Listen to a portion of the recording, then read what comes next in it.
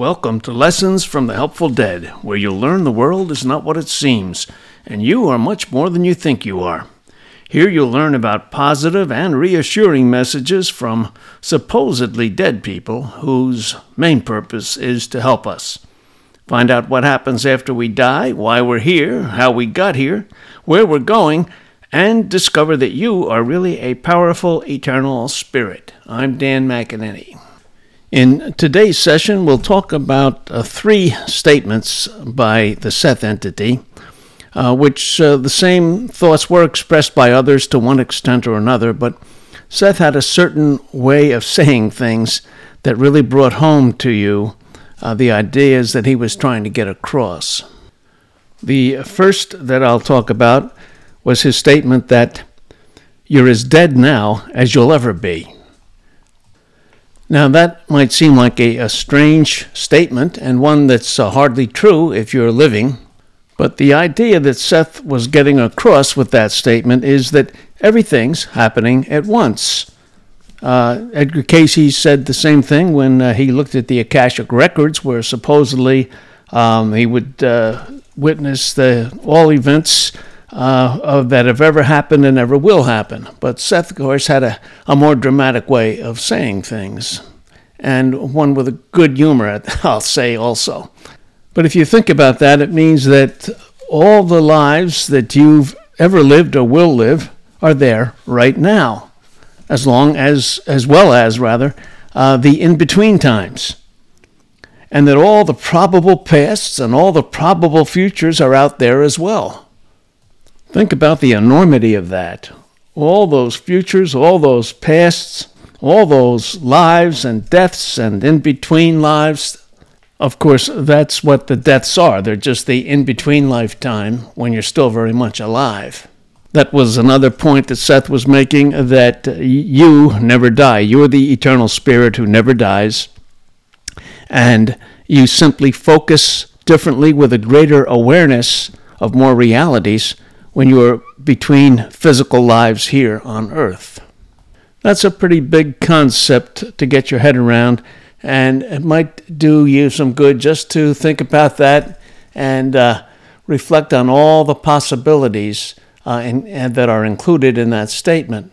One of the possibilities is that you realize it's up to you to focus on the futures that you want. Now, previously we talked about changing the past, and that's fine, but we also pointed out that the future pulls more strongly than the past pushes. So whatever you want in life, whatever positive thing that you might want to do or be, that you'll find that you can more easily bring that about if you focus intensely on a future where you are that, or whatever is happening is something that you want to happen.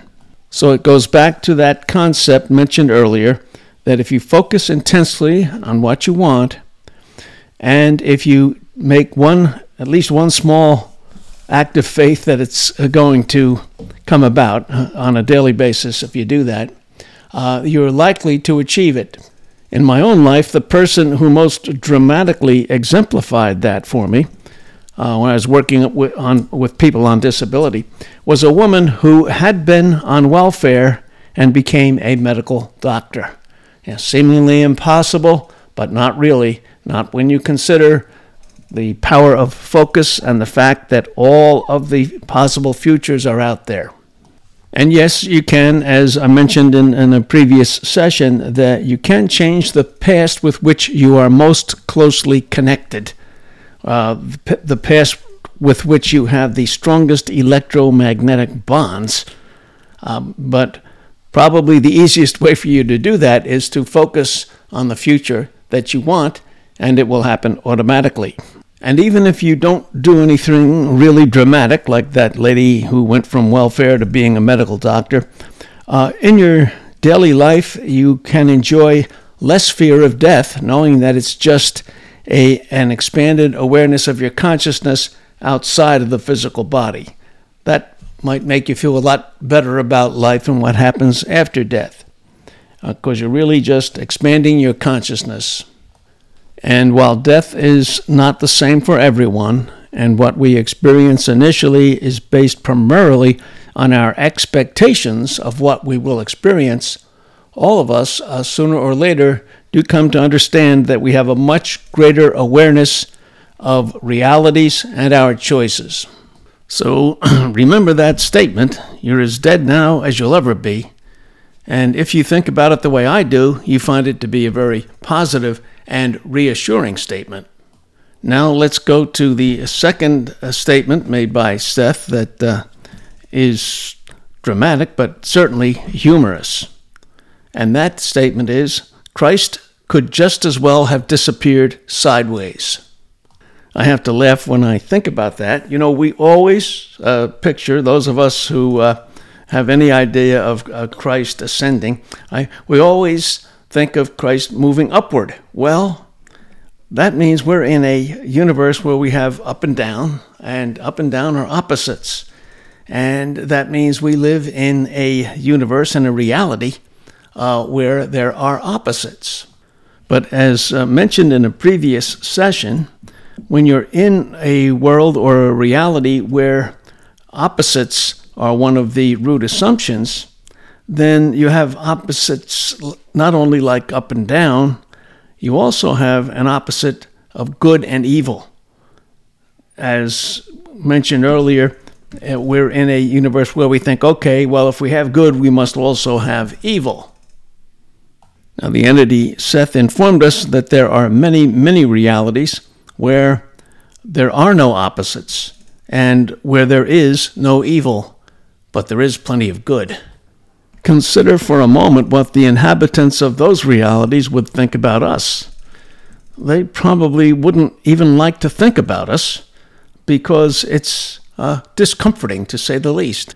In our own reality, we don't like to think about people being persecuted, about people suffering and dying, about young children forced to work all day and they're hardly fed.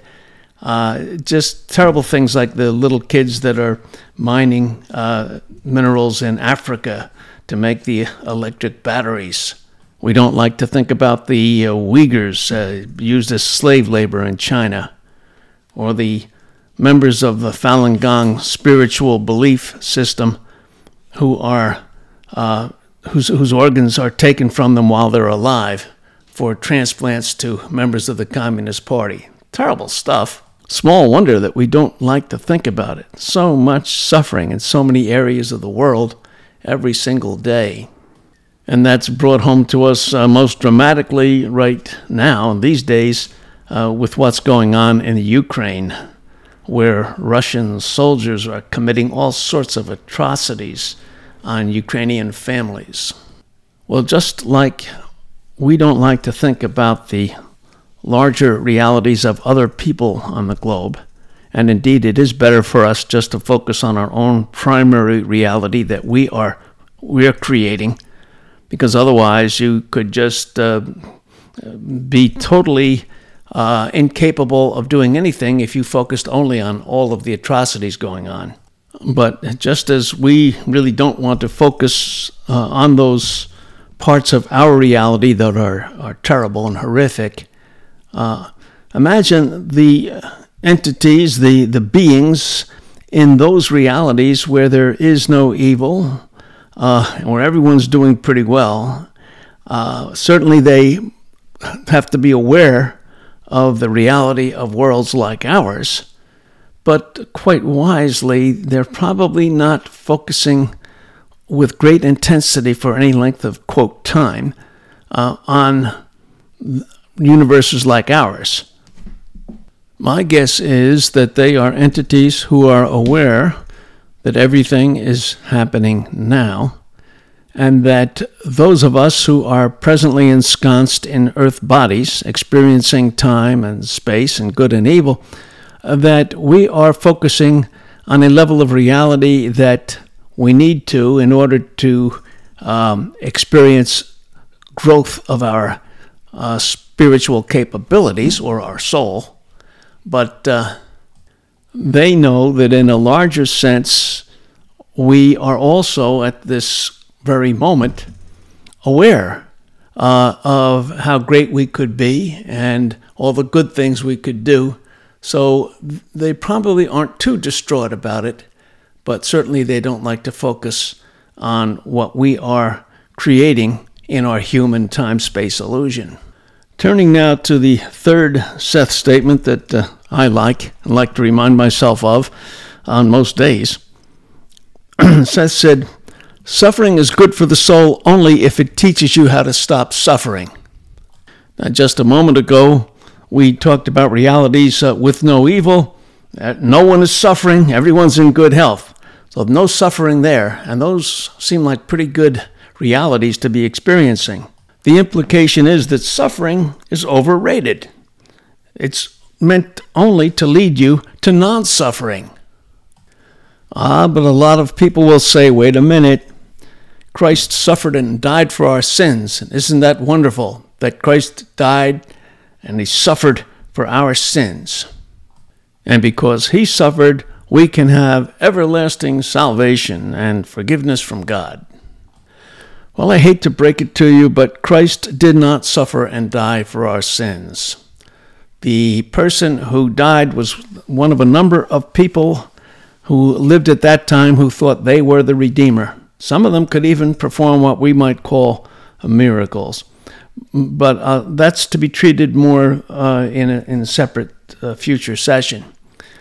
In this particular session, I'll touch on the basic idea that was in my book, Christ was not crucified, thank God. And Seth explained that Jesus, the entity, came down not to expand on the notion of a God who gives rewards and punishments according to people's activities, letting some burn in hell forever and others enjoying heaven. No, his was not the reward-punishment model. His basic message was not worship me. His basic message was you can be like me. You have to ask yourself a question. Would Jesus still be the Son of God if he didn't die and didn't suffer? And also think about this. Think of the conversation that had to go on between God the Father, so to speak, and his Son, so to speak, Jesus.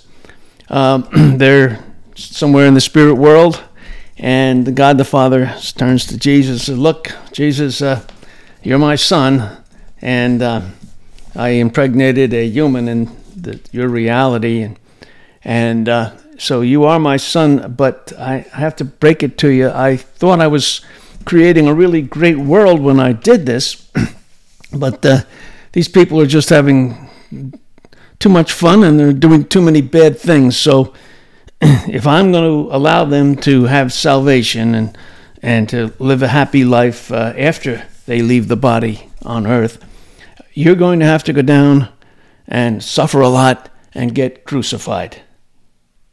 Well, if I were Jesus in that situation, I might say, well, wait a minute, Dad. You're all powerful. You could see what was happening, and now I've got to be the fall guy who goes down and suffers and gets crucified. It really doesn't make any sense given what we know today about the many, many realities that exist. And certainly an omnipotent God doesn't want to send down a son into each one of those to suffer and die for the inhabitants. I go into that subject in great detail in my book, the title of which, the full title is Christ was not crucified, thank God, so let's stop shortchanging Jesus, God, and ourselves. What the point there is that God is so much more than the God we imagined from the Old Testament. And God is all that is. Nothing can be separate from God. And the idea of a good God requiring any spirit to enter into the earth form and suffer a lot just so that the inhabitants can be, quote, saved, close quote, it just doesn't make sense today. So as far as our main point goes, If you have to suffer, don't revel in it and choose it and say, oh, isn't this great? Suffer only if you have to, and get out of that suffering as soon as you can. Let the suffering lead you as quickly as possible to non-suffering, a much happier state. All right, in our next session, we'll talk about some additional thoughts related to the big picture perspective. And these are thoughts that relate to our everyday lives and how the big picture perspective can help you function and be happier in this reality, understanding the big picture perspective. Once again, I'm Dan McEnany, bringing you lessons from the Helpful Dead.